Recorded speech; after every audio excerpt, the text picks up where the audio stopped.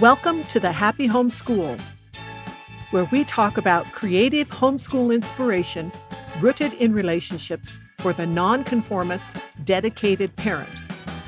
I'm Laura Blodgett, and my goal at the Happy Home School is to inspire and equip you to create a learning environment that makes home everyone's favorite place.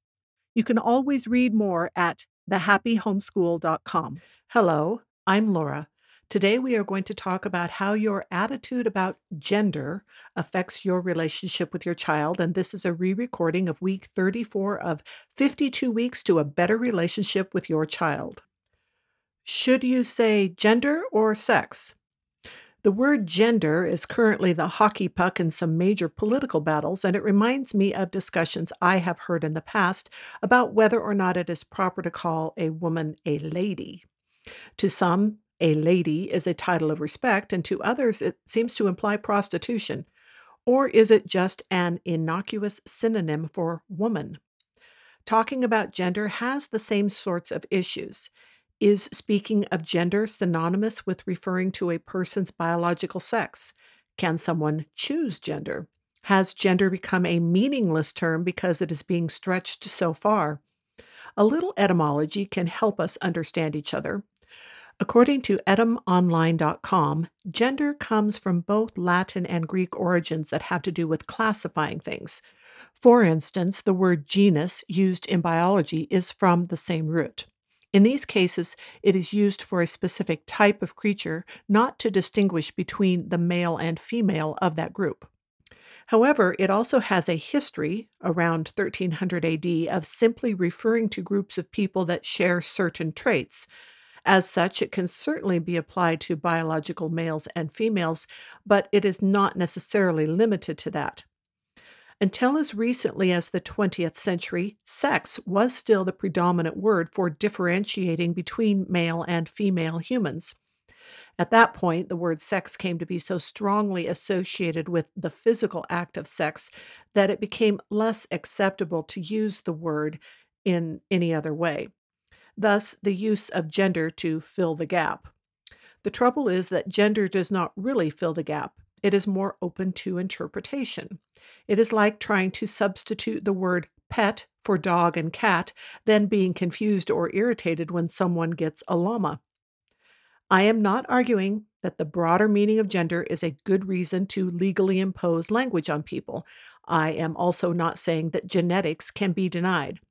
What I am suggesting is that people have always had a wide variety of behaviors, but these days there is a push to politically intimidate and punish those who challenge the validity of a behavior by using the word gender to political and social advantage.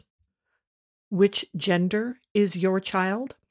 I used the word gender in the title because I wanted to include the variety of behavioral and identity classifications in the discussion, and because the two words, gender and sex, are unavoidably intertwined in the adult world. However, to begin with, I will be so bold as to say that young children only think of themselves as male or female unless someone suggests otherwise to them. As such, they don't have any idea of gender in terms of the modern usage. As older children become more aware of social interactions and implications of things, they notice what is classified as feminine or masculine. It is easy for them to become insecure about whether or not they meet those expectations or want to meet them. This is why it is important for parents to be aware of two things. One, their own attitude about men and women, and two, how to guide their children through the maze of social assumptions and stereotypes of men and women. How important are the differences between men and women? Biologically, the differences between men and women are plain for all to see. The differences are what make a man and a woman such a great team for having children. It is like having a discussion about which is better, the right foot or the left one. Take one away, and balance is at great risk.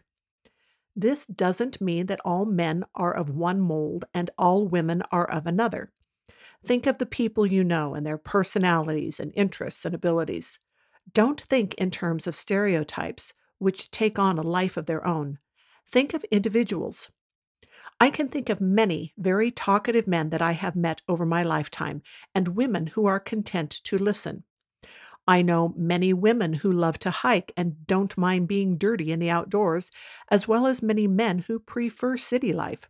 I know men who are poets and romantics, yet they are married to brusquely practical women. I know women who are good at and enjoy math, but men who hate algebra. These are not outliers, these are common variations within the norm. Both men and women are people. As people, they need to learn to get along, appreciate each other's strengths, and be patient with each other's weaknesses. Neither men nor women, whatever their particular personalities or aptitudes, are superior to each other. Creating battle lines between the sexes is counterproductive to them getting along. Such battle lines will greatly undermine not only husband and wife relationships, but the children of both sexes will suffer. They will suffer because not only there will constantly be tension in the house, but because they will not learn how to properly get along with both sexes and the individual people that have that designation. What does it mean to be feminine or masculine? I believe ideas about what is feminine or masculine cut to the core of what is called gender identification. To be feminine or masculine is tangled with perceived cultural expectations. These fall into both physical and behavioral categories. How should a woman dress to be feminine? Does a certain bra size make a woman more feminine? Does wearing makeup or a certain type of haircut make someone more feminine? What about chest hair or shoulder width for men? Is a man more masculine because he has a deeper voice? Does being taller make him more masculine? Is a man more manly if he likes to shoot guns? Is courage a sign of whether someone is masculine? Does liking children make someone feminine? Can a masculine man take up knitting or a feminine woman like to go fishing? We need to be diligent to keep in mind that the physical characteristics are variations on genetics, all of which are distinctly male or female. The behavioral characteristics are sometimes extensions of what is easiest to do due to the genetics, but are often matters of personal preference. When they get boxed into masculine and feminine categories, it is usually the result of some people trying to impose their preferences on others. You can teach your children to be confident about their choices in the category of the sex that they have been given by God at birth. Basically, help your child find a balance between how they want to be as a person and what they might have to navigate due to other people's responses. Someone will always be nitpicky or disagree or be outright mean. Use this to help your children see how their own assumptions or lack of experience might distress someone else. Someone else's reactions can be used in a number of ways, too. From evaluating behavior in a given situation to learning to proceed no matter what other people think. Use every frustration to learn. Make it a goal to find a blend of getting along and not being boxed in by other people's opinions. Teach your children that there is no need to be offended just because someone doesn't agree with our choices. If they have confidence in their choices, it shouldn't matter.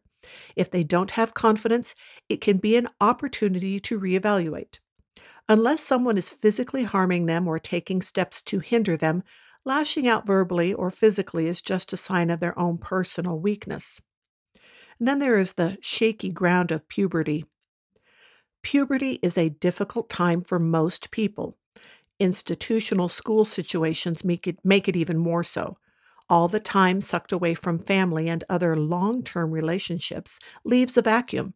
This makes the budding young adults very vulnerable to social manipulation and personal confusion. Kids need parents who are not afraid to go against the politically correct rhetoric. They need honest but compassionate discussions about biological facts and behavioral choices. You can choose to act or dress a certain way, but your sex status is not a disease that needs to be cured. By the time puberty hits, Parents and children should have the type of communication where it is normal to talk about such personal things. Don't confuse respecting your child's choices with abdicating parenting. It is very possible to have the sort of relationship where you know how and when to gently coerce your child out of a funk or bring up things you think are important, whether invited or not. All parental guidance should be in the mode of helping children to make good decisions. It is not about demanding or threatening. It is about presenting what wisdom you have and helping children to learn how to make good decisions. If children do not feel like they are fighting for their independence, they will be much more likely to feel the appropriate weight of responsibility. This will make them more open to advice and more likely to think of long term consequences. As we've talked about before, parenting is on a continuum of guided independence. Why do children have parents? Because they often don't know what they need, don't know how to get it, or don't want it. For a while, it is neglect if a parent does not override a child's choices on some issues. There will be a continuum of what sorts of things at what point of maturity a parent will let a child decide. Matters of gender and understanding sexual decisions cannot be understood at all by children up to a certain point of maturity and a certain age range. Then, just because they can be trusted to walk to the neighbor's house unattended does not mean they are ready to navigate life decisions on their own. Don't abandon them to the whims of youthful angst or newly unleashed hormones. Don't leave them alone to deal with the pressure of whether or not they are masculine or feminine enough. Guide them to understand that though they have choices about how they behave, some choices are better than others. Guide them to be comfortable with the body they were born with and to bring a beauty to others' lives that only they can, because we are each unique. As I am recording this, it is December 23rd, the year 2021, and I have just recorded a Bible News Press podcast episode that has to do with what do you really know about Christmas? And I think you and your kids might find it pretty interesting. That will be published on the morning of December 24th. You can find the Bible News Press podcast in all the same places. You can find the Happy Homeschool podcast, Apple, Google, Amazon, Spotify, or any other podcast platforms that use those feeds. And you can also find them each on the happyhomeschool.com website because Bible News Press is hosted on that website. I hope you have a lovely Christmas, and we will talk to you again soon. Make sure you have signed up for the Dangerously Helpful Homeschool Dispatch. When you do, you will receive my best 25 homeschool tips. Now go out there and have fun creating a fantastic homeschooling experience for you and your children.